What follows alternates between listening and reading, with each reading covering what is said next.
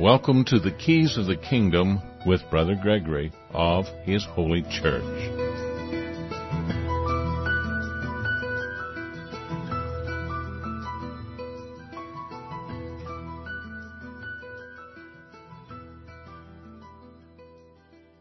Well, welcome to Keys of the Kingdom. I'm Brother Gregory, and we're going to again talk about the Kingdom of God and His righteousness and what it looks like. In the last show, we talked a little bit about the opinion. Everybody's entitled to their opinion of who Christ is, and you should have an opinion as to who Christ is and what He was teaching and what the church should look like. Everybody should have an opinion about that. But your opinion should be constantly be re-examined by yourself, and it would be wise to re-examine your opinion with others, because multitude of counselors can be very valuable. So that because you can have a tendency to look at things from a certain perspective, and it may be a limited perspective. So if like when kids are in school and going into upper grades and studying, it was always handy. I noticed if you studied together in a group, well, I wouldn't say it's always handy. If you actually are studying, it's handy. But if you study in a group, because some kids will notice certain things or share certain things that will help you interact on the subject back and forth, talk back and forth, and you get a better grasp, a better command of the subject when you study in a group. And so you should not forsake the gathering together and study to find out and hone and correct and expound upon and expand your opinion of Christ, God, and His church, and what that actually looks like. And so that's what we do a lot of times. We share our opinions about history. And of course we have lots of footnotes, so you can see that our opinions are not alone. We go and look at a lot of different places. And because we believe in the multitude of counselors, can help you get a wider and a clearer perspective of what Christ was saying, why He was saying it, in the context of when He said it, so that you can actually strive to seek the kingdom of God and His righteousness. Find out what that actually would look like, how that would operate. And you have your opinion, I have my opinion, and we should be able to interact and discuss those opinions, hopefully to come to a clearer understanding of Christ's opinion, because Christ's opinion is what the church is. It's what God's opinion is. It's one with God. So we look out and we see 40,000 different denominations plus, and we have to come to the conclusion that some of them might be wrong. So it's a good guess that some of them are wrong and incorrect and misleading. And if you take into consideration all the things that Christ said, warning us that the whole world would be deceived, and that many will come in my name, but they don't even know me, and they are actually workers of iniquity, then, it becomes more and more apparent that we could be fooled.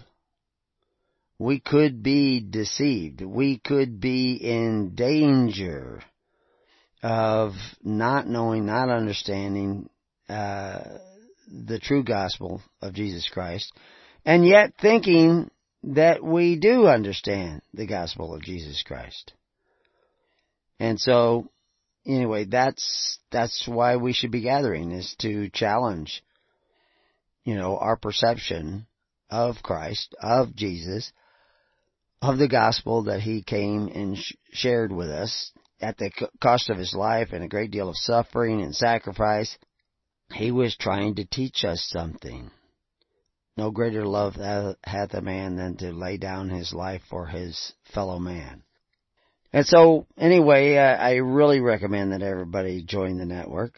I really recommend that in joining the email network at preparingyou.com or hisholychurch.org. Eventually, it will show you how you can get onto the different groups based on geography. And then with that geographical groups, then you can start to connect with other people in your state, maybe in your city, maybe even on your block if you're lucky. And the more people that gather and continue to gather, strive to gather, don't just suddenly say, oh, I'm leaving because you guys don't say it exactly the way I want to say it. See, what we do a lot of times with our opinion is we create another denomination. And when people are out there looking for a denomination or a church, they're looking for people that have their opinion, their same opinion. But Christ was actually going to Romans, Samaritans, he was going and talking to prostitutes and tax collectors and meeting with Pharisees. Even at night, secretly, he'd meet with Pharisees from the Sanhedrin. And he was meeting with all these people. And he told us what the criteria would be in quite a few different places. He's talking about, you had to be a doer of the word. I just gave you in the previous shows last week, the example of the parable of the two sons. It told the sons to go do this. One said yes, the other said no. The one that said yes, that's all you Christians out there who say, yes, I believe in Jesus. I believe in Christ. I believe in the gospel. But you don't go and do what he said. And so then he talks about the other son who says, I quit church. I'm not going to church anymore. I'm just so disappointed with the pastor. And the people are all hypocrites. They're always gossiping about each other. And it's not rewarding. I'm not going. But then they go out and do kind things and forgiving things to other people. And they share. And they like the Good Samaritan, they take care of the people that are beat up in the ditch. And sometimes they take care of the ministers who get beat up in the ditch. Which one gets into the kingdom? The one that said, yeah, I'm a Christian, I believe in Jesus, I love Jesus, but did not do what Jesus said to do? Or the one who said, I don't believe in this churchianity stuff, I'm not going to be a part of a church, but they actually go out and through other associations with other people, they actually do things like what the Good Samaritan did. They give drink to those that are thirsty. They give food to those that are hungry. Now, it's not, when Christ tells a parable about the guys who gave, because you gave me drink when I was thirsty, but you gave me food when I was hungry, you clothed me when I was naked, you visited me when I was in jail, and you come in and they say, when did we do these things? What was his answer? Was it when you did them to anybody out there, the homeless and the people in the streets, you did it unto me? Is that what he said? No, what he said is when you did it to the least of these, my brethren, you did it also to me. It's not about just feeding everybody who's homeless and everybody who's down on their luck. Now, I don't know who you should be feeding and who you should be taking care of and who you should be providing for and who you shouldn't. I don't know. And you may not know. You probably can't do it for everybody because there's an awful lot of them out there. And we know that if you did it for some that were just being slothful, they're taking drugs at night instead of working, and then they need somebody to feed them when they finally come out of their drug stupor and they're hungry. They've been selfish their whole life and they've been lazy their whole life, and you're out there busting your rear end to feed them and house them and take care of them. And they continue to be lazy and irresponsible. That's not the guys that Jesus is talking about. Jesus is talking about his brethren. Now, who is his brethren? He tells you that too. It's in there. It's in the text. He's telling you, but people aren't listening. His brethren are not those who say, Lord, Lord, but those who do it the will of the Father. And even when his own family was outside, and they said, your family's outside. And he says, he who does the will of my Father is my brother and my sister, my brethren, and my mother. So you can't just help anybody. You go out and give $10 to a guy standing on the corner. You hand it out your car window because he's got a sign that says he needs help. You think you just helped the poor and the needy and that you're going to be blessed by Christ. No. Maybe Christ is saying you did a stupid thing. You shouldn't have given that guy $10. Maybe you should. I don't know. You need to make sure you're doing the right thing with your charity. Well, how do you do that unless you get to know who you're giving it to? Maybe you were divinely inspired to give that $10 out the window. Hard to say. It's really hard to say from a radio, because every instance, every situation is different. You know, how do you know what to do for those in your own family? Should you pay their tuition to college? Maybe they shouldn't go to college. Maybe they should be doing something else. Should you, co-sign for their car? Maybe you shouldn't co-sign for their car. Maybe you should. Every situation is different. How will you know without the Holy Spirit? Well, how do you get the Holy Spirit? Can you conjure up the Holy Spirit? Can you jump through this hoop and jump through that hoop and do this thing and do that thing and then you get the Holy Spirit? I told you last week about somebody who was a part of a church and he kept thinking that God was not favoring him, so he kept giving more and more money to the church until he didn't have enough money for his own rent and he got canned out of his house. His whole family at the last minute had to move to another place that was not nearly as nice and not that much cheaper. And he's still going to be faced with the fact that he still has this paranoia that he hasn't done enough. But he doesn't know what he should do because he's going to the wrong church. He's got the wrong denomination. But he doesn't want to admit that he's got the wrong denomination because he doesn't want to admit that he's wrong. Because it's like one person said when they saw that this happened, they said, this is going to end one of two ways. And they're both bad. Well, not if he repents, not if he was willing to see, not if he comes with a humble heart. And it says the prayer of the publican. You know, what was the prayer of the publican? You can look that up, I'm sure. Find out. What was the publican saying? What was his prayer? To God. How was he approaching his love for God? So, anyway, what is it that we should be doing to receive the grace of Christ? Now, you notice I didn't say what should we be doing to earn the grace of Christ. Very clear that Christ made a big deal out of the fact that we should be doing and not hearers only. And so what should we be doing? What would that look like? What would the early church be telling us?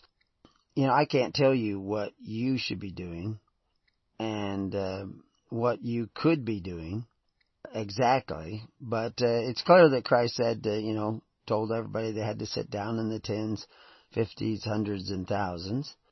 It's clear that he was trying to organize the people. He appointed groups of people like the 70, and, which was his Sanhedrin.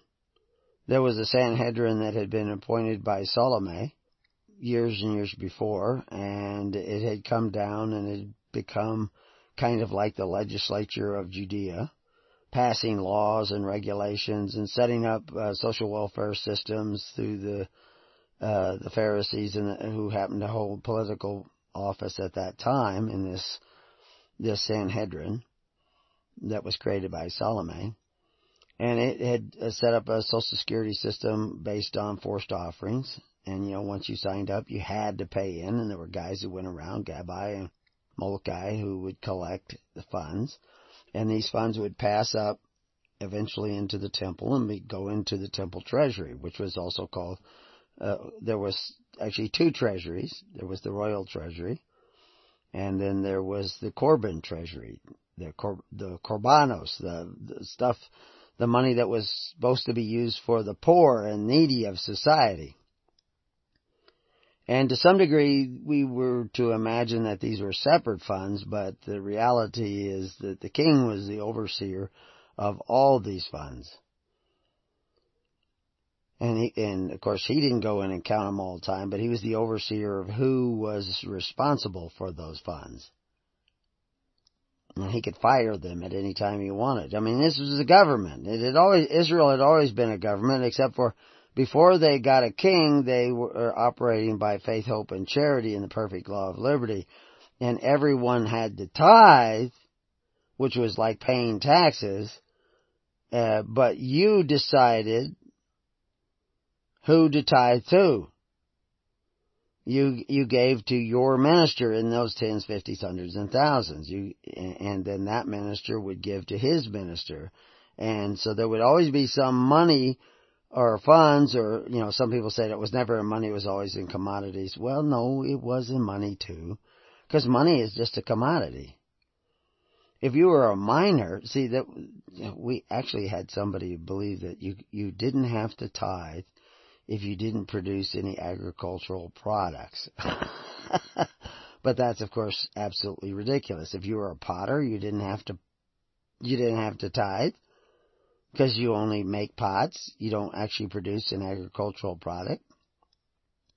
If you were a weaver, tent maker, none of those people had to tithe. None of those were responsible for tithing, according to that logic or lack of thereof. It's absurd. Bookkeeper, he doesn't have to tithe because he's just a bookkeeper. He doesn't produce any agricultural products.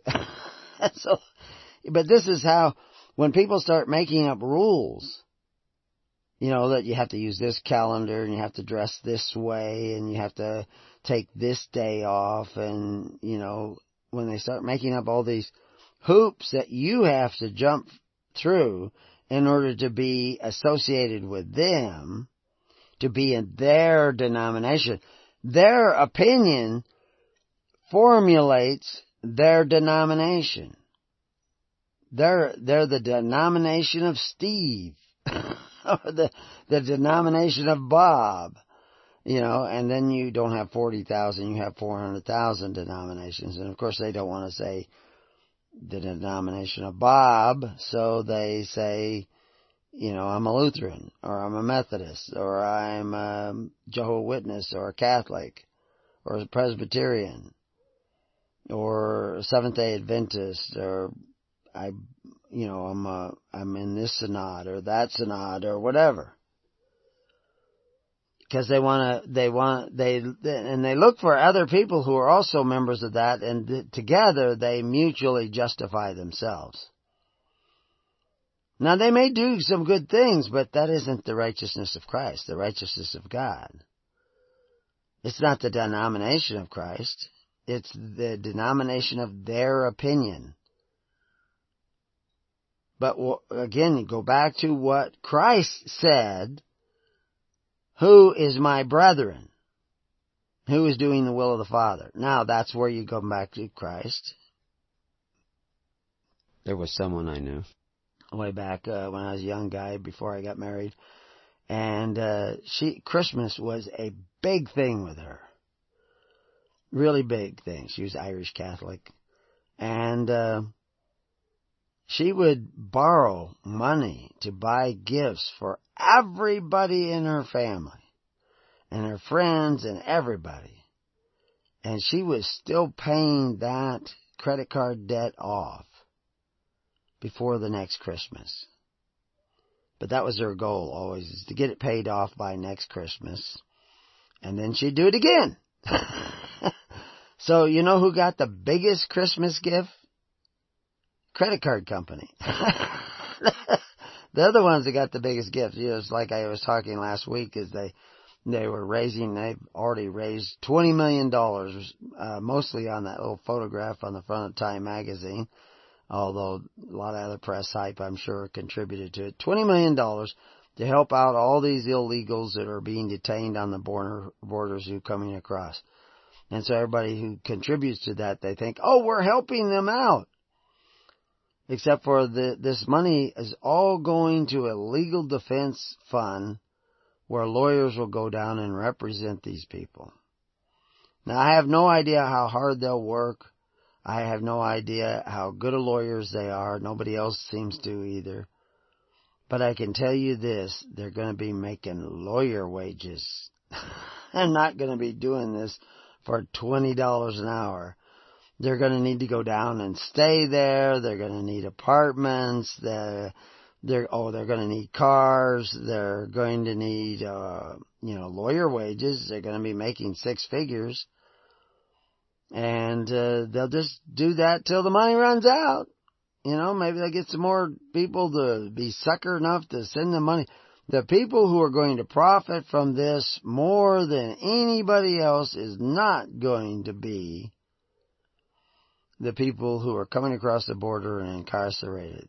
It's going to be the lawyers and staff who are going to get full-time wages day in, day out to do same old, and it's really not going to solve anything except for their bottom line. And people are just falling for it. They have no idea because they're all emotionally driven by the news. But see, the kingdom of God, you are to supply some serious oversight in the care of the needy of your society. That's the way it has to work. That's what it's all about. And if you don't do that, if you don't have that oversight, and you get that with the tens, fifties, hundreds, and thousands, you don't get that in a megachurch, you have no idea what's going on. But anyway, we'll talk more about this when we come back. Well, welcome back to Keys of the Kingdom. I'm Brother Gregory, and we're still talking about this, and I'm still having difficulties. But anyway, we're going to talk more about what the kingdom of God looks like on an everyday basis. And it doesn't look like what we're seeing the modern church doing. And, I originally started the idea of the network way back when I was seeing home churches, because home churches is what the early church was doing. There was an element of home churches. They were meeting in homes. They weren't building big cathedrals. They weren't building big churches. They didn't all have bands, and of course, big screen TVs and all those kinds of things. They were fellowships, but they had an actual agenda and responsibility to practice pure religion, which would be taking care of the needy of their society, the widows, orphans, and other needy of their society. And the reason why they mention widows and orphans so much, and why we do, is because generally most of the welfare in society, most of the assistance in society that individuals will receive in a Christian society is received through the family. Because by doing it that way, the family is strengthened. The relationships of the family are strengthened. They have to take care of their parents so that their days will be long upon the land, because and I just recently had somebody was saying this, that they had to be taking care. They weren't actually saying it, but a minister was reporting that they saw these kingdom tracts where somebody was taking care of their mother, who was senile and having some Alzheimer problems, and it was, a 24/7 job, and she took it on, and she was doing it, taking care of her mother, and her husband was helping her with that, and accepting of that trial and difficulty. And she said she wanted to do it because she wanted her own kids to see that this is what we needed to do. And it was just written on her heart to do this. She didn't have anybody making her do it. She chose to do it. But she's also, in hopes that her days will be long upon the land because her kids will help take care of her. Now, the mother is actually getting Social Security, so they're probably getting aid still from the government. Could we do this everywhere without any aid from the government? Without the Corbin of the government? You see, we could only do that if we form this other government, this kingdom of God. And you can only form the kingdom of God if you sit down in tens, fifties, hundreds, and thousands. But you can't just sit down alone. You have to sit down not only with other people, but with the Holy Spirit. You have to come into one accord with the Spirit of Christ, who came to serve, not just to be served. So this is all part of this gospel of the kingdom. I've actually put more information. We have a link to called Gospel of the Kingdom. And I put more information there as to what the gospel of the kingdom curtails and what it's all about, so that you can get a clearer picture of what the church was actually doing and how it was working. And what this, John the Baptist said it so clear. You're supposed to be living by charity, not by forcing people to provide you with free bread. And then free education for your kids and free care for your parents. Saw somebody again posting that they're trying to take, one of the things they said was the government wants to call Social Security payments a federal benefit. And the person says, it's not a federal benefit, it's our money. No, it's not. It's not your money. It's money you had to pay in. It's not an investment. It's not like you went and took money and invested it in some stocks or a business or whatever. I'm not advising anybody to invest in stocks. I remember Catherine Austin Fitz was saying, you want to invest in stock, then invest in the local butcher shop or a local farm. Loan him money so that he doesn't have to go to a regular bank. You can give him a better interest. You loan him money so he can buy better equipment and do better farming. Go out there and get involved in his farm. And then if things get bad, he will welcome you because he's going to need more help. You will have somebody who knows how to produce food as your bosom buddy. Don't invest in these stock markets on the other side of the country that could go belly up, and all you get to do is call them up and say, what happened to all my money? Well, that stock crashed, But people are always tempted to go into these kinds of ridiculous projects and or investments, and you end up getting into more and more trouble when you do it. I came across a website called Luke 10, and I guess they abbreviate it, but I won't say how because I'm still investigating it. But I thought, okay, so what's in Luke 10? I don't know the Bible always by number, so I have to actually look it up. And it says, after these things, the Lord appointed other 70 also, and sent them 2 and 2 before his face into every city and place. So they were going out to represent Christ before him. Because now Christ is going around to a lot of places, but he says he appointed these guys. Now, why did he appoint 70? They say 70 right there. And we've talked about this. We've done some shows on it. But this is what the Sanhedrin was. They were 70. But it wasn't like the Sanhedrin of Ptolemy. It wasn't like the Sanhedrin that was operating then in Judea. That was all apostasy. It was all much, much different than the Sanhedrin of Moses. Moses had appointed a Sanhedrin as well, back in the Old Testament. And, you can go read about that. You go read about it on our site. We have lots of notes to help you understand what that's all about. But he talks about, go your way, I send you forth as lambs amongst wolves, carrying neither purse nor scrip nor shoes, and salute no man by the way, and into whatsoever house. First say, peace be to this house. And if the Son of Peace be there, your peace shall rest upon it. These people were blessed with the power of the Holy Spirit before they left. When he appointed them, they were actually given power of the Holy Spirit. And they were actually amazed when they came back. They were saying that, miracles were happening. They were astounded at what they learned and what they had. Of course, now Christ didn't just pick anybody. He picked certain ones and gave them this power of the Holy Spirit.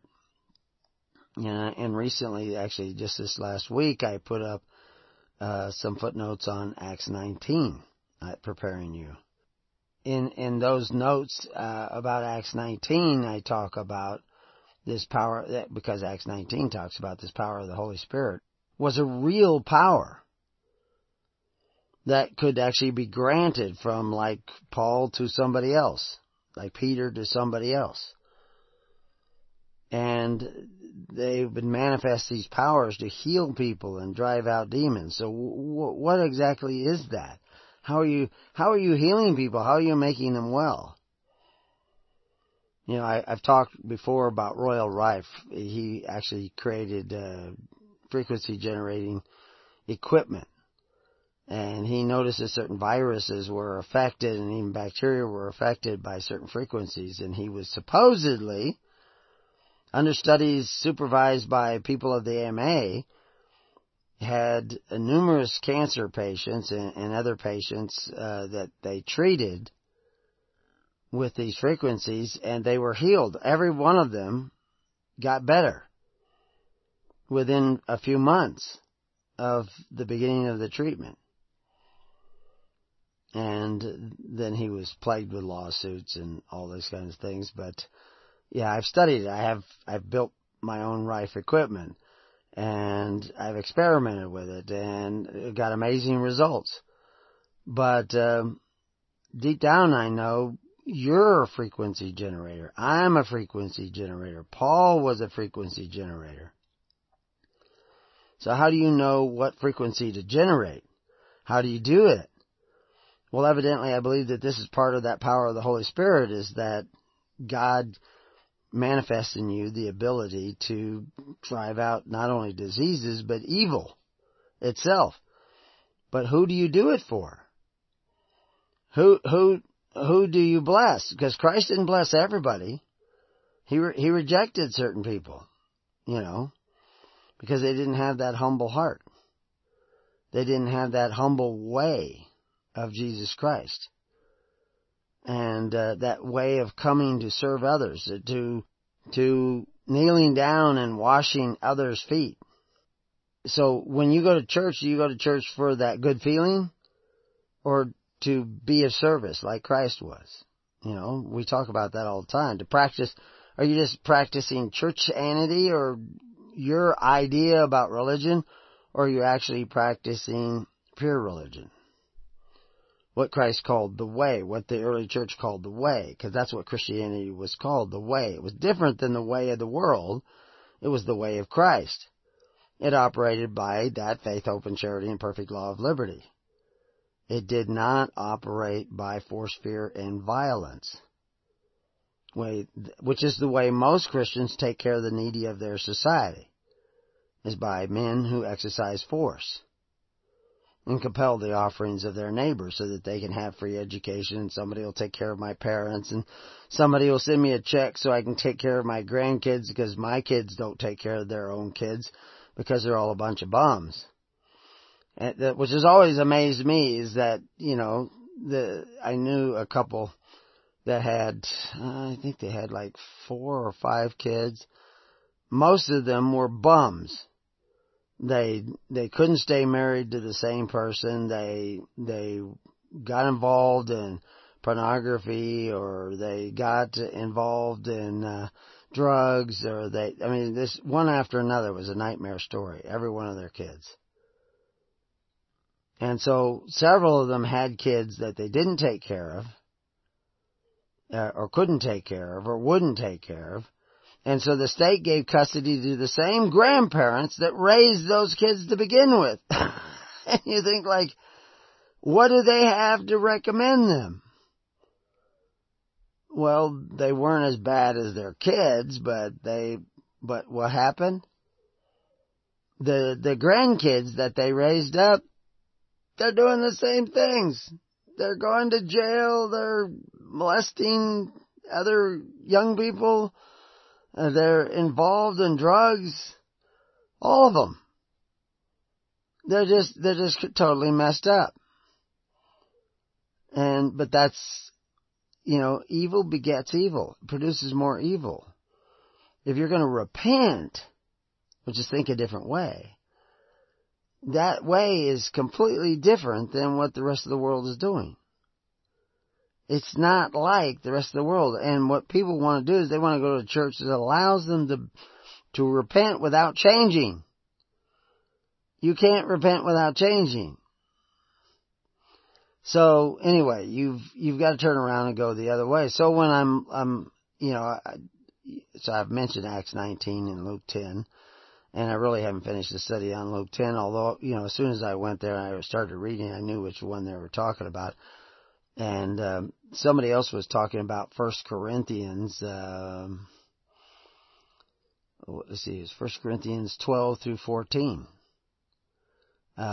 which I could go and take notes and help you go through that and see what they're talking about through 1 Corinthians 12 through 14. And all these things are telling you about the church, but if you're not reading them in the context of the history at that time, and occasionally you need some help with the words, because the words they use to translate things. I was doing a study this morning. I was up at 4 this morning doing a study on altars. And in the Hebrew, you see the word altar, and which is, the root word is misbeach, mem, zayan, biat, chet. But when you actually look at the word in the Hebrew text, there's at least 50 different variations of that same word. A lot of them end in tav. A lot of them begin with the letter hey.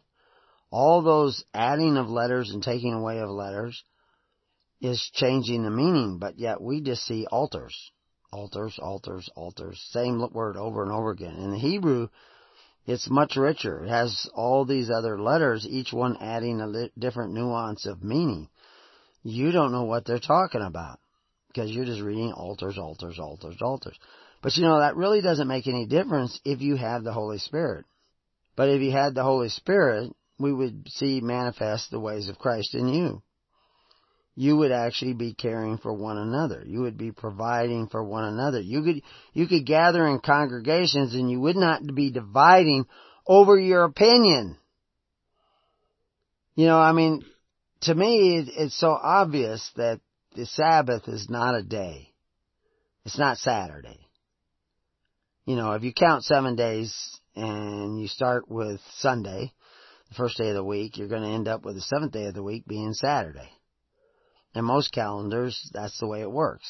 I remember once I was in a store, and somebody said that, that you guys are open. They were open on Sunday for half a day, and it was a parts store. And they said, you guys are open on Sunday, or on the Sabbath, he says. I said, today's not the Sabbath. I was just standing there as a customer, but I'm so outspoken. I didn't even know this guy from the Man of the Moon. And I said, today's not the Sabbath. And he says, yeah, it is. It's Sunday. That's the 7th day. And I just pointed to the calendar on the wall there, and it says, not on any calendar that I've ever seen. And he looks over and he sees, Sunday's the first day of the week, and Saturday is the seventh day of the week on every calendar that he looks at, and almost every calendar that's the case. And I said, Sabbath means seventh day, so yesterday was the Sabbath, this is Sunday. And he goes, yeah, I never thought that, and of course we could have pursued with a religious argument or dogma, but I said, I don't really care, I'm just being technical. Sabbath means seventh, and this is not the seventh day, this is the first day. But I'm just here for auto parts. And everybody kind of chuckled. But I'm just trying to get you to think a little bit outside the box. Well, actually, I came across some people this week that are thinking outside the box, and it's a surprising source. It's Democrats, liberal Democrats, thinking outside the box. And they call it the walk away movement. And it's people walking away from the Democratic Party because of the fact that they become disillusioned. They see all this mean-spirited hate, twisting of facts coming out of the Democratic Party. One of the guys in the Democratic Party said that we are the ones who got the right to vote for blacks, and we got this and we got that. And the reality is the Democrats voted against all those things. They were the KKK party. And, but they don't know their own history. And it doesn't matter because facts don't matter. It's all about emotion. It's all about stimulation. But hate is a powerful emotion. And so they've been trying to win now on hate. Hate Trump. If you hate Trump, that's supposed to give you a political position. And I don't think it's good to hate Trump or Hillary. I think it's good to seek the kingdom of God and His righteousness. But what's happening is some of these people are so turned off by what they see that they're actually walking away from the Democratic Party. I don't know that they're all becoming Republicans, but a lot of them are becoming more conservative, let's put it that way. But what the other danger is what are the conservatives doing? They're still amongst the conservatives. There's a very hawkish, pro-military. Now, I'm not against, the men who go out there and sacrifice their lives for their country. That's what they think they're doing. I just happen to have this opinion that, based on a lot of information, a lot of facts, and personal knowledge, and personal testimony of people that I actually know and sat down with, that I was in the military back in the days of the Vietnam, and Vietnam War was fought for the purposes of stimulating the coal and steel industry in the United States to avoid a recession. There was absolutely no reason to go to war in Vietnam. If we had allied ourselves with Ho Chi Minh and supported Ho Chi Minh's country, it would have become one of the most democratic, Americanized countries in Southeast Asia in short order. He was absolutely, totally pro-American Constitution during World War II. He was trained by American advisors to fight the Japanese during World War II. When he marched into Hanoi the first time, he was marching in with an American flag. But when the French came back and began to oppress his people, he fought against them, and the only ones who would support him was the Chinese. And so the entire Vietnam War and all those people who died was just fruitless loss of lives. And the cost of that war, not only financially, but emotionally and spiritually and virtuously amongst the young people in America, we still haven't seen the full cost of that because it's gone on now for generations. It was very demoralizing war for the young people in America very dividing, very confusing. But so today we have young men going into service to fight for their country, and they got all these noble ideas. They have no idea what's really going on behind the scenes. The same as most, there were a lot of people against the war, but they didn't really know what the problem was. Some did probably, but many probably did not. They were just against fighting war. They're probably anti-gun, all these kinds of things. I'm not anti-gun.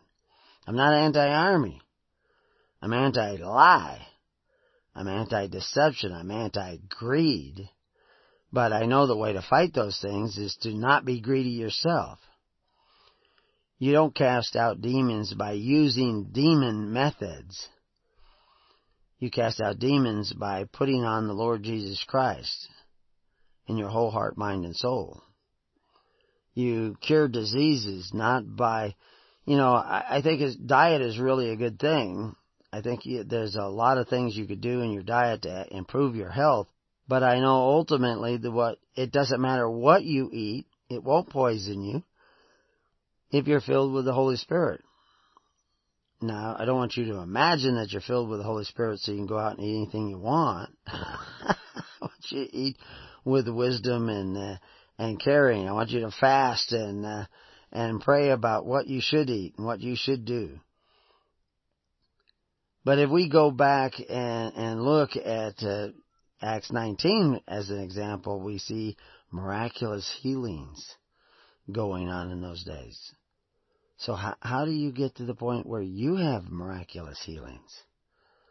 So we'll take a look at that when we come back to Keys to the Kingdom. And then maybe we'll even go over and take another look at Luke 10. We'll be right back. Well, welcome back to Keys of the Kingdom. We're going to take a little turn here to look at things differently in order to learn something different, to think a different way, to receive information that you did not know before. You have to be willing to accept the idea that you might be wrong about what you think you know, that you might be in error. That's just a humble position for anybody and everybody to take when they're dealing with their own perception of reality. You could be deceived. You could be completely wrong. And I remember back when I was 17 years old and I was debating one of my brothers and he was thinking that he was doing some soul searching of his own and questioning the validity of some of the ideas and beliefs that he had been given, and many of which I had been given as we were both growing up. And he was thinking that we had things quite wrong, that we had looked at things from a certain point of view that had been given to us as young people, and that we had accepted it as true, and it wasn't true. It wasn't the case.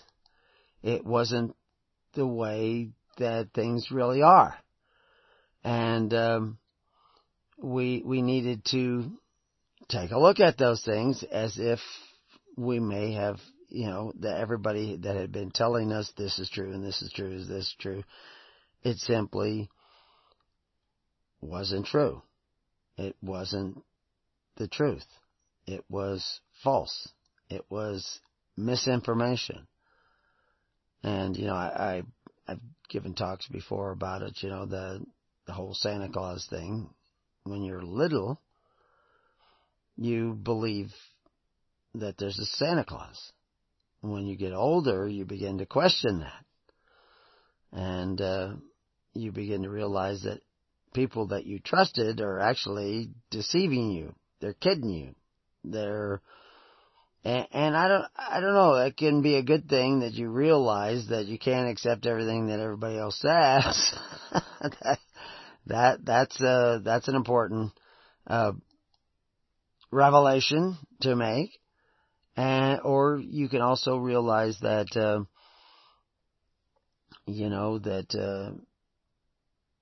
that you just simply can't trust anything that anybody says. It's just not, it's not necessarily true because somebody told you it was true. So, how do you know what is true? Ultimately, you're going to be responsible for understanding or accepting the fact that you think this is true, or that is true, and you've accepted that. But I'm telling you that there's something deep down inside you that is this measuring device whereby which you can tell what is true and what is not true. And then you can, but in order to tap into that, you have to have this humble heart that tells you that you yourself cannot figure out what is true and what is not true. You yourself have to come to that conclusion based on this guiding light that is deep down inside you. And so anyway, that idea of figuring out what is true and what is not true requires that humble heart. And so if you were to look at the publican and his prayer, two men went up to the temple to pray, the one a Pharisee and the other a publican. The Pharisee stood and prayed thus with himself, God, I thank thee that I am not as other men are, extortioners, unjust, adulterers, or even as this publican. I fast twice a week. I give tithes of all that I possess. And the publican, standing afar off, would not lift up much of his eyes unto heaven, but smote upon his breast, saying, God, be merciful to me, a sinner. I tell you, this man went down to his house justified rather than the other, for every one that exalted himself shall be abased, and he that humbleth himself shall be exalted. Well, we do this with those categories of, doctrines that we come to the conclusion of. We have to take the Sabbath off. We can't eat bacon. We can't do this. I was trying to think of all the myriad of things. You gotta be a good Lutheran, a good Methodist, a good Jehovah's Witness, a good Catholic, and do whatever, they have their own lists of things you need to do and not do, and show up in church and tithe to us and on, and they make all these rules up. And some of those rules are good rules. Certainly, there are some things that you probably should do and should not do. But they're not being imposed upon you by the Holy Spirit, but by your learning their rules. And now, there are many people who left organized religion, organized churches, and they go off, they read the Bible on their own, and they are sorely tempted to make up more rules. Which is what you see the Pharisee going through, saying, certainly it's good that he's not an extortioner. Certainly it's good that he's not an adulterer.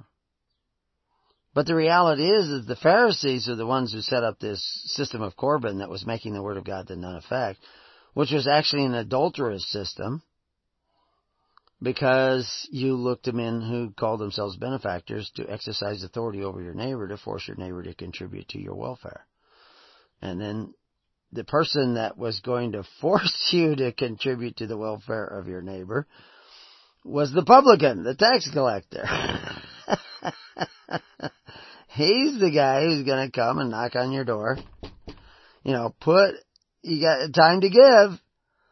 And if you don't give, he'll have you arrested and thrown into jail and your property confiscated and on and on and on. So it's kind of fascinating that the the two guys praying, one's a Pharisee and one's a publican. A publican is a tax collector, generally speaking. It's somebody, somehow or other, usually it's related to tax collection. So, what's the deal? Christ is saying, so what's actually in the difference of the prayer? One is saying, I got my checklist and I go down my checklist. And I think I'm better than the other guy. I won't let my daughter date that guy because they have a disagreement about the Sabbath. I won't let my son date that girl because she doesn't wear long skirts. I won't let my son date that person because they raise pigs. And the reality is, you go back to the food laws, and we've talked about this a lot of times. People are probably already turning off the radio because I said, okay, you can eat pork now. I think you need to be careful in eating pork. How you prepare it, how you eat it, where you get it. But I could say the same thing about your beef. Was it filled with Ralgro and vaccinations before you bought it? It may not be good for you. So if you befriend that farmer, like I said at the beginning of the other show, and you start helping him, investing in his stock, in his farm, you go out there on the weekend, and help him out, develop a relationship with him. I mean, you can do this through the CSAs, Community Supported Agriculture. And you could do it through your congregations. Your congregations could get to know farmers and start developing a whole relationship with the farmers. There's always, on a farm, there's times when people need extra help. And you can get to talk to them and says, do you guys ever need extra help? Maybe we all we'll come out here and camp and help you do something. Maybe do a barn raising. Help them build a building. He's a farmer, and let him know what's going on with you. And see, if you form the congregations, you can do that. Your congregation may know rural farmers who live in, in areas where they grow crops. And nowadays, they're actually even growing crops inside cities. There's ways to do that. And get to know where your sources of food are. Help one another. Find those organic growers that are trying to produce a good quality crop. I know people that are in the business of distributing foods that are produced, everything from essential oils to grains to what have you. And I could tell you that. I'll tell you on the network who those people are. And you can develop a relationship with them and develop this other network that provides the necessities of life, not through Safeway and what have you, although you may even find some of those employees and business owners seeking the kingdom of God. The Christians, right away out of the box, had to provide not only all their social welfare, but they were often excluded in many other aspects of business that maybe these guys wouldn't sell. We're seeing this. What was it, you had a baker who was supposed to decorate a cake, and there's another guy who was supposed to make a T-shirt, and they were sued, and their business is almost completely destroyed, and a florist that was destroyed because people were suing them because they didn't want to provide something for a gay marriage or something. I can't remember exactly what the details were, and they didn't want to do it. They were clearly not hateful people. They were clearly not prejudicial people, but they just had certain moral convictions. And they were set upon by these government do-gooders that almost destroyed their lives and certainly turned their lives over and created all kinds of commotion and expenses for them. But the reality is now you see the same group that perpetrated that terrible stuff on them is now going after in another way where they're refusing business. They kicked that one press secretary out of their restaurant and wouldn't serve her family because of her creed, because of her beliefs. She believes that she's doing a good thing by working for the president. That's her choice. But because of her creed, because of her belief, they're kicking her out of their restaurant and refusing to serve her. And they're praised. Now you even have congressmen saying, yeah, we have to do this to all of them, harass them, and anybody who has a different opinion than us, we have to attack them and attack them in their homes and attack them on the streets and accost them. Yeah, actually, that Maxine Waters is calling for people to do that. I mean, it's just insane. They don't even see how insane that is. They don't see how evil that is. They don't look at things the way, in a righteous way. And they don't know that they don't look at things in a righteous way.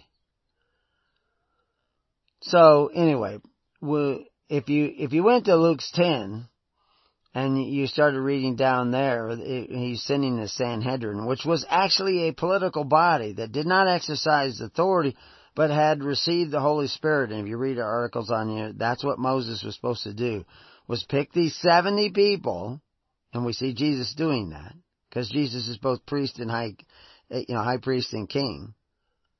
He's picking 70 people to go out and to bring His image, His way, to the rest of society. We should be doing that.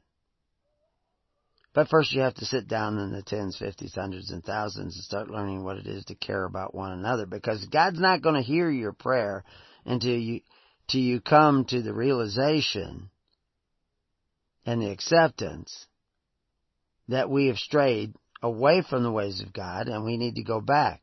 The publican knew he was doing wrong or was admitting he was doing wrong. The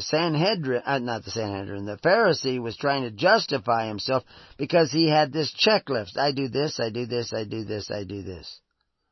How many of you are guilty of making that checklist where you won't sit down in the tens, fifties, hundreds, and thousands because somebody sitting down there doesn't match your checklist?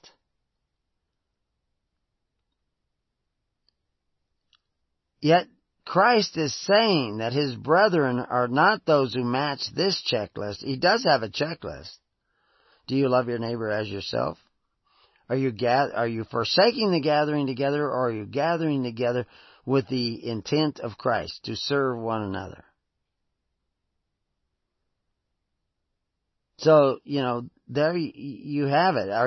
If you're not gathering together, if you're not sitting down in the tens, fifties, hundreds, and thousands with the intention of becoming the entire, I'm just talking about the intention. This is your goal of someday, some way, becoming the entire social welfare of those people sitting down in the tens, fifties, hundreds, and thousands and seeking the ways of Christ.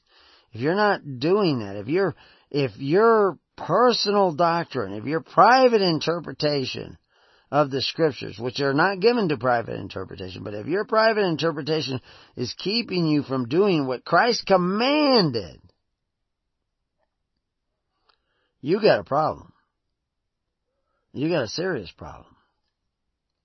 You're never going to get to the point where you have a Sanhedrin that is filled with the Holy Spirit that can cast out demons, or take a apron that they were wearing and send it on to somebody else to lay on them and heal them. What the heck is going on? Why? I mean, that just sounds spooky. But if you go read all of Acts 19, you'll see that reference. Acts 19 talks about, passed through the upper coast and came to Ephesus. I just put up a webpage today on Ephesus, the Council of Ephesus. And we already had a page up on the temple at Ephesus, the Temple of Diana. And we did a study on that, and we'll be putting up the audios on that. We have put up some, and we'll be putting up more. because the temple at Ephesus was a bank, and people don't understand that. So they don't understand what the early church was. They don't understand how it worked, why it was doing that. What was the job of the ministers? They don't get that. And the paradigm of it is so different from what they're used to that when you start talking to them about it, they get this glazed over look. Well, wait a minute, I don't, because to tell you what the early church was doing, there's no way to tell you what the early church is doing without exposing the fact that you ain't doing it. That you're not doing what Christ said. You're not a doer of the word. Now, I'm not condemning your heart, because maybe you want to be a doer of the word. Just nobody's ever really told you, like the eunuch. How would I know unless somebody told me? Well, somebody mentioned it to him, and he could hear it. He could receive it. Then he knew, I want to be a part of this. And he was a treasurer of probably vast sums of money. And so now he was going to become a part of that. And I'm sure he was able to do a lot of good and help with what his resources were. But he had to think completely different. So in Acts 19 it says, Then said Paul, John verily baptized with the baptism of repentance, saying unto the people that they should believe on him which should come after him. That's what John was saying. There was someone who was to come after him. Someone who was to take his place. Whose sandals he was not even willing or worthy to loosen and wash the feet of. That's why you take the sandals off. You loosen them and then you wash the feet of. Jesus was the one who came and loosened the sandals of the apostles and washed their feet. And who's he talking to? He's talking to disciples of John the Baptist that were there but did not know Christ and had not yet received the Holy Spirit. So then he imparts that power of the Holy Spirit in his days there, and including where they took these cloths or aprons that were at one time worn by Paul, and he couldn't go, so he just sent that, and he says, lay this on them, and they laid it on them, and people were healed. And supposedly, they always talk about demons cast out, and what it often is that if you entertain, I won't go into the details, but if you entertain certain characteristics, attributes, that would be attributes of the selfish, attributes of the judgmental, non-virtuous attributes of society. If you manifest that in your life, and judgment and gossip, and Paul has a whole list that he goes on. There's a checklist you should check on. And he goes through this whole long list of backbiters and gossipers and everything. And he says, from such stay away. Well, how do you keep those characteristics out of you? If you entertain those characteristics in you, you will actually be affected. It can actually affect your health. It can actually affect your well-being, that judgmental attitude. So you have to remove that from you. Well, you can't do that. If you could save yourself. You have to allow God to remove it. In order to allow God to remove it, you have to have this humble heart of the publican who says, I'm a sinner. I'm judgmental. I'm using my private interpretation of the scriptures to divide the congregations of the people. I won't sit down with those people. I wonder how many people, they don't go into it. They don't tell us. But, just think about human nature. They got 5,000 people there. And Jesus is saying to his apostles, make the people sit down in the tens, fifties, hundreds, and thousands, and in companies of 10, and ranks of 50, and ranks of 100, to the tune of 5,000 people. So, what are they talking about? And they're telling people to sit down and that. Is there a possibility that some of the people said, I'm not sitting with him?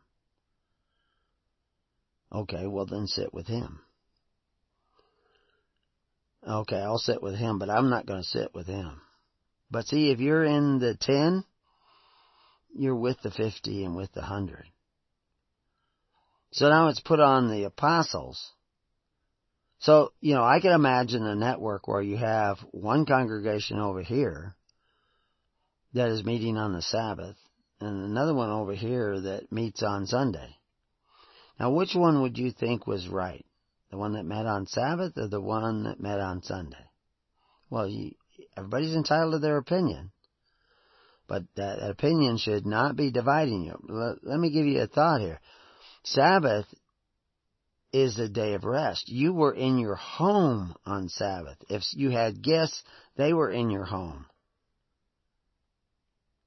And it was a day of rest. That's why you see the early church meeting on Sunday. Because that was the first day of the week, and that was a day of business. That's right, the early church met on Sunday after the Sabbath, after the day of rest. They got up and they went and they met with others because they had to attend to the daily ministrations. It's the first day of the week. You had to attend to the daily ministration. So the church did meet on Sunday because they already had Sabbath on Saturday. So, but the critical thing is that the day or the way. They received the contributions of the people on Sunday, and then they went out and got bread and rightly divided it from house to house for the needy of their society. They were doing the same in coats and accommodations and in meats and in bread and whatever.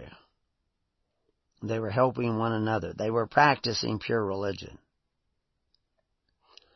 They could not do that unless they were sitting down in the tens, fifties, hundreds, and thousands, because they had no way of doing it. So you could have one congregation that's doing certain things a certain way, another one doing other things a certain way, and they're wearing certain kind of clothes, and but there's warnings about that.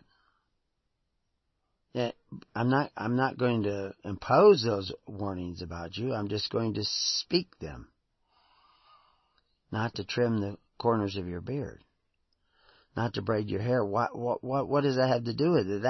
That's creating, you're identifying with your congregation, because everybody in your congregation, all the women braid their hair this way, and all the men trim their beard this way, and all the Amish over here have a 3-inch brim on their hat, and over here have a 2.5-inch brim on their hat, and over here they have this kind of suspender, and over here they have that kind of suspender, and you can actually tell what group they're in by the way in which they wear their clothes, their beard, their hair, etc. But that's divisionary.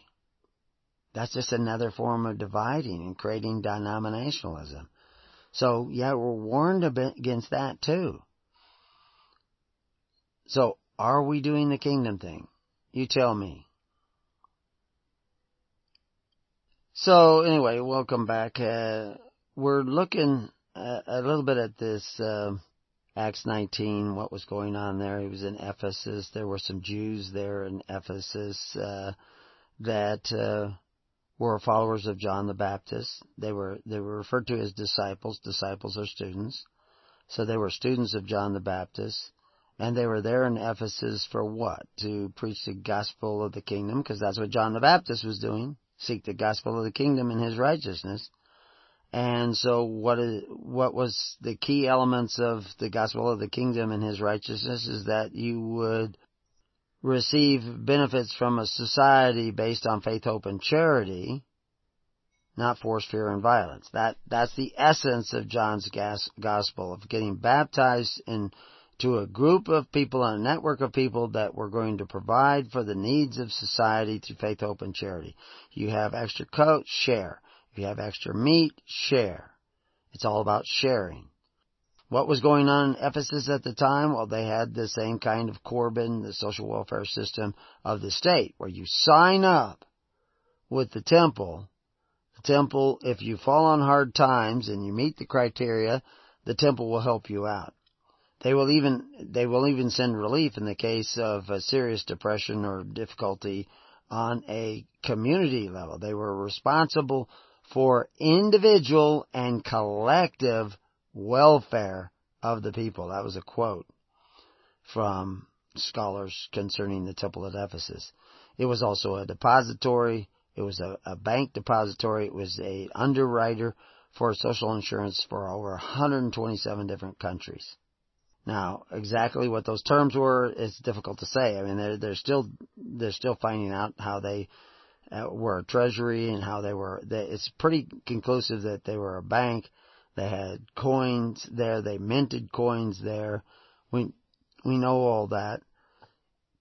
But the social welfare system, there are just more and more coming out about that as historians investigate this. Problem was that a lot of historians, earlier historians, we're talking 1800s, were thinking that, the presence of bone ash there made it so that they were burning up animals. And then later on, it was discovered that the bone ash was probably used to counterfeit coins, to make a coin look like it was full of gold, but it actually had less gold in it and other base metals in it instead. So anyway, that we've all talked about that and explained all that. But here in Acts 19, they're talking about these disciples who did not know about Christ, had not yet received the Holy Spirit. But Paul, with his laying on of hands, the Holy Spirit came on them, and they spake with tongues and prophesied, and all the men were about 12.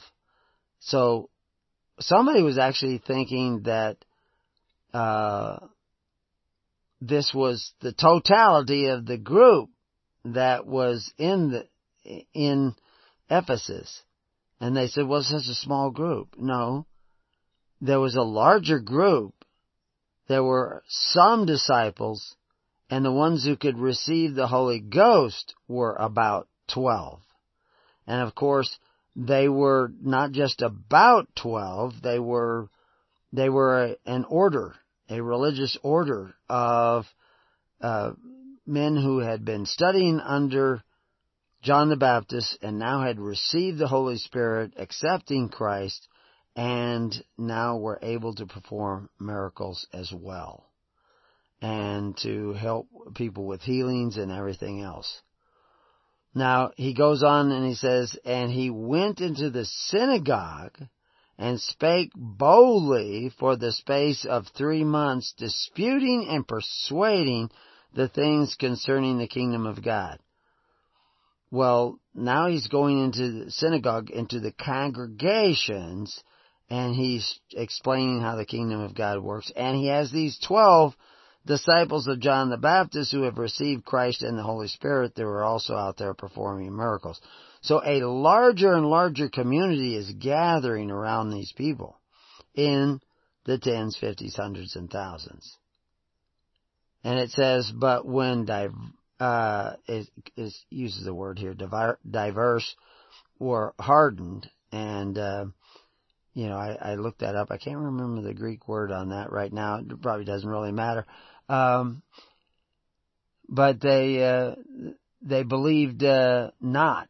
Some people had a different opinion.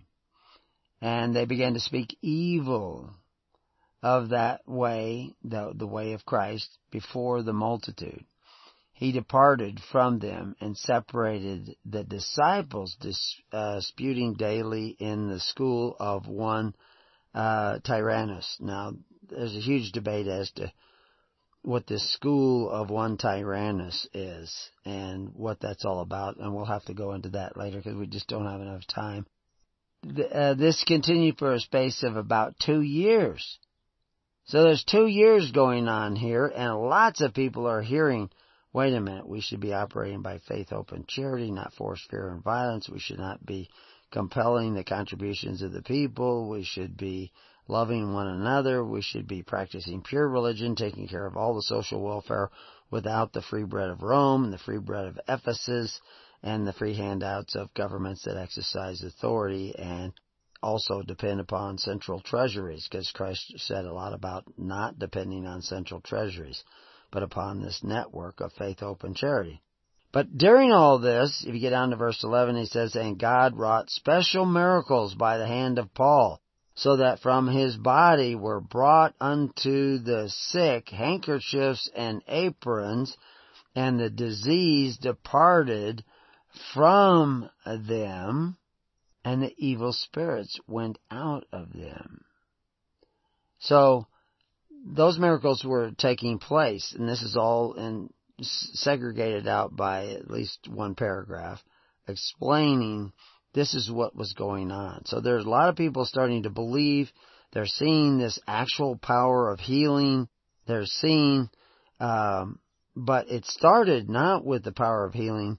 It started with understanding what John the Baptist was really talking about. Because the ones who had been following John the Baptist, this whole charity, faith, hope, and charity thing, they immediately received Christ. And they began to organize their own order, religious order. There are 12.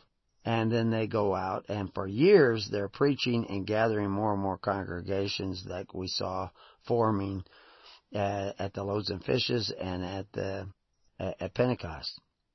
But then he starts a paragraph with a certain vagabond Jew, exorcist, took upon, it actually says vagabond Jews, exorcists took upon them to call over them, which had evil spirits, the name of the Lord Jesus, saying, we adjure you by Jesus, whom Paul preacheth. But he calls them the vagabond Jews. That actually has to do with being separate, being not with the network of Christ, through Paul. Remember Paul met Christ, rode to Damascus, knocked off his horse, went blind, went back, eventually a Christian came, got to know him, healed him. Then he went off for years to study this whole thing about Christianity. Then he comes back, and he is accepted by Peter, who says, okay, I get it. My brother Paul. And he warns you that Paul's going to talk to you about things that are hard to understand. And so anyway, we see this word, actually the word vagabond shows up a couple of times in the Bible, but we only see it this one place in Acts. In the other places, it was an English word. This is in King James. So in other places in the Bible, it's coming from a Hebrew word, that we see, that it talks about, it's actually translated remove, vagabond, flee. It's got all kinds of different bemoans, to shake, waver, wander, move. It has all these different definitions. But the vagabond that we're talking about in this case is a Greek word, and it only shows up, I think, one time. Actually it shows up 4 times in the Bible, and it means to go about, a wanderer also. And it comes from 2 different words. It's one of those Greek words that combine more than one word. And it has to do with a person, an individual, although they're talking about a number of these guys who are not together with others. They're going around, but they're not with us. So that's very important to understand that it was very important that Christ was From the beginning, he was trying to get people to come together, not forsake to come together, to sit down in these tens, fifties, hundreds, and thousands.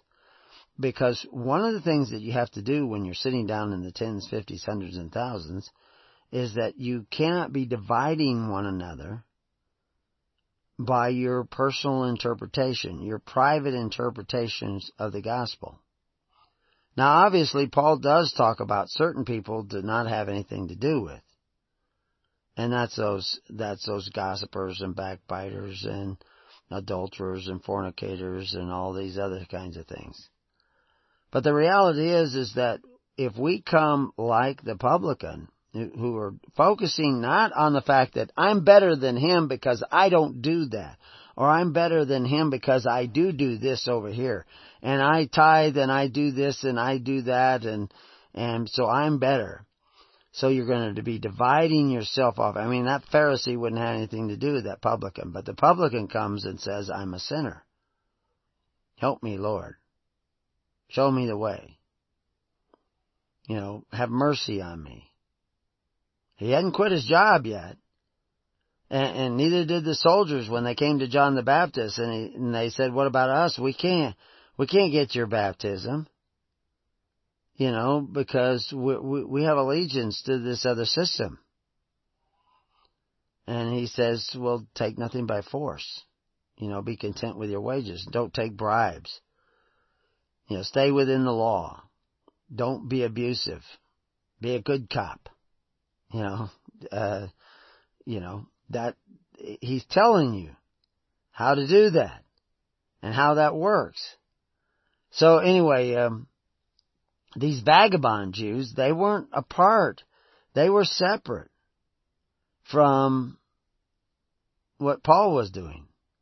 But yet they tried to do things in the name of Christ, in the name of Paul.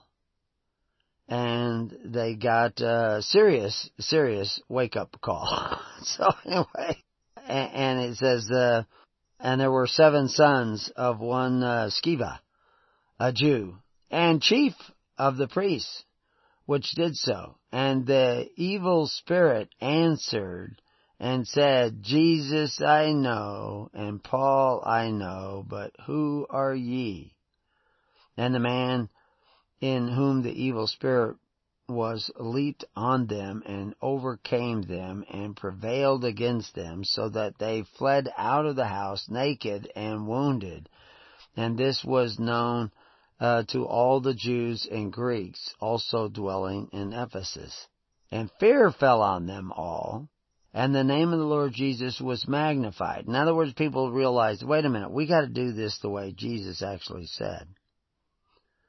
So the reality is that that's what we have to do to be true Christians. We have to do it the way Jesus said to be.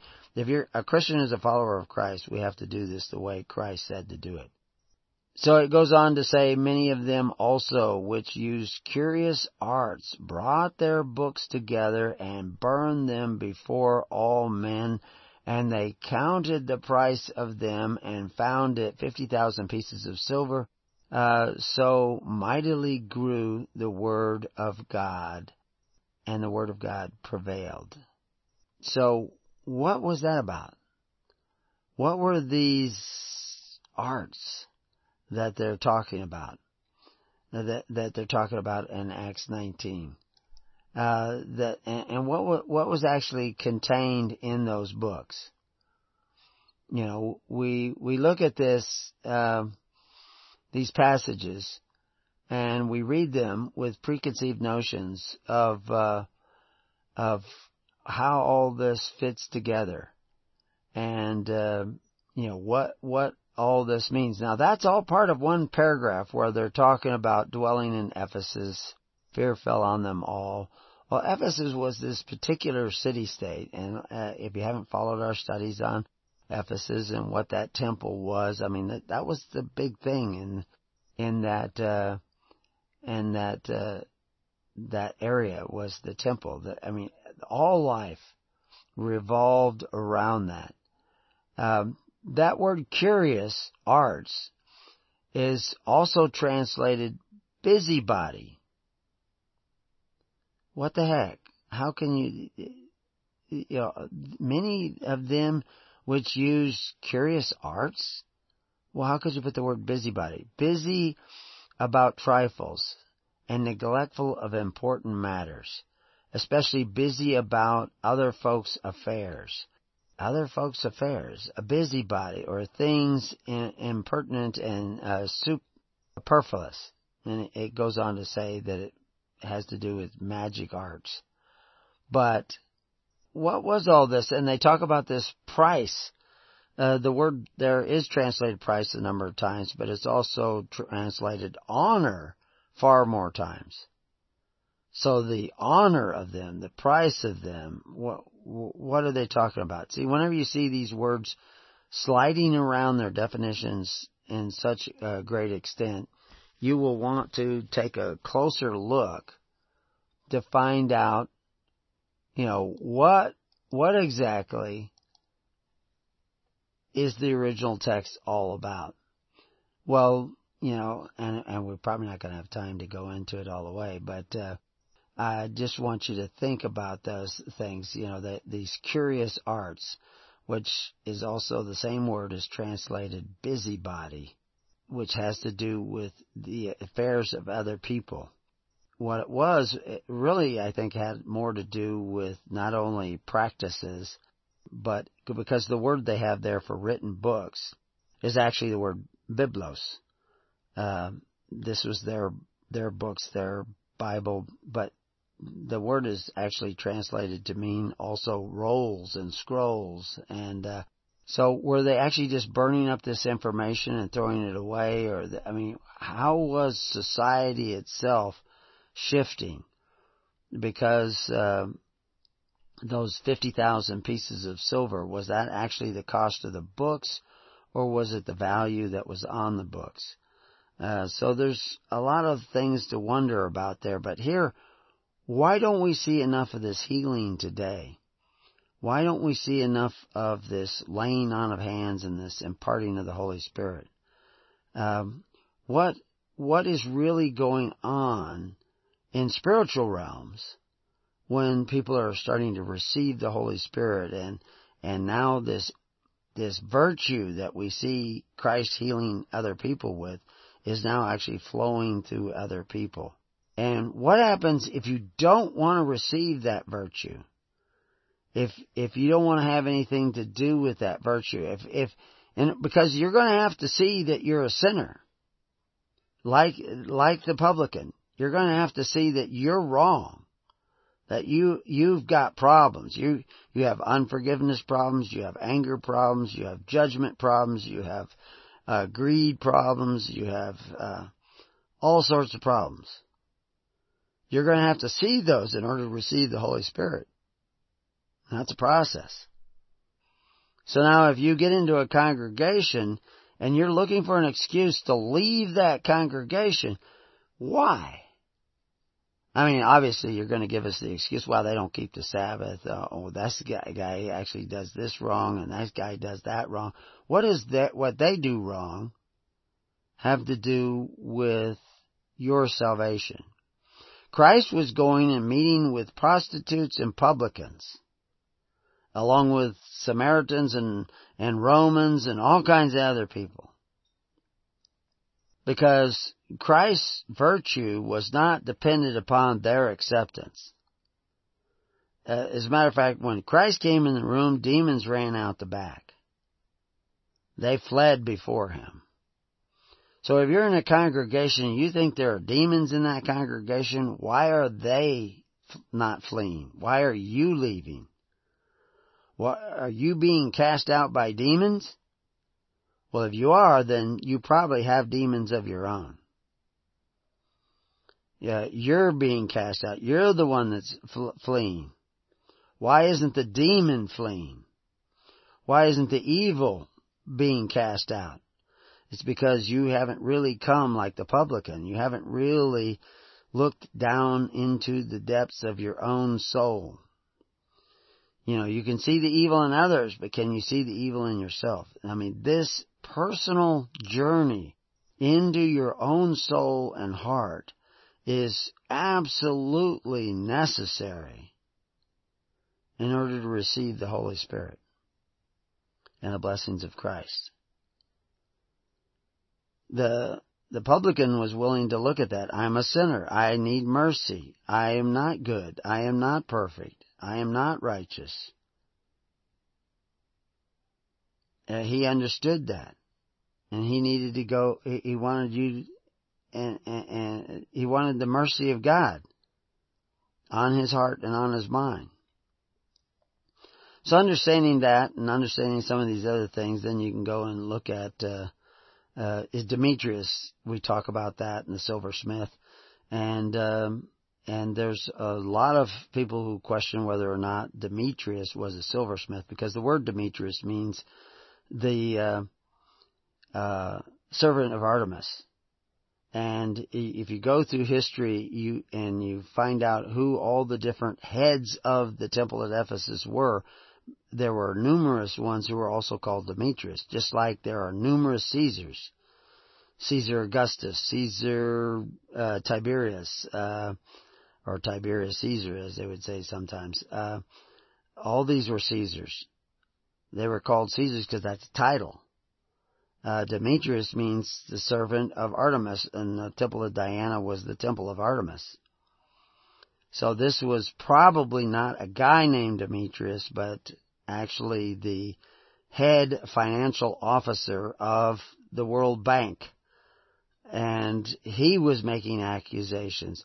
They talk about him being a silversmith, which is a pounder of silver, but the reality is this is the same temple now that they discovered that they were changing the amount of silver and gold in the coins that they were making through the process of using bone ash in order to even though the coin was supposed to have a certain value, it was reverting the amount of precious metals in the coin to less than what normally had been there. And this, of course, is counterfeiting. But it was legally counterfeiting because they were the guys making the coins, but they were deceiving the people. This was a crime. And so were they really pounding silver, or were they altering silver and they just used that word? Was he Demetrius the guy, or was he the head servant of the temple of Diana? Was he running the shrine of Diana, which is what the Demetrius normally would be doing? And we go on the page and we tell you some of the other names and titles of those different officials of that temple and what they were doing there. But the point is, what are you doing to seek the kingdom of God and His righteousness? Are you sitting down and gathering and becoming that social welfare of Christ, following the ways of Christ? People are beginning to question lots of things. Everybody should take this into heart. Until then, peace on your house, and may God be with you. God bless.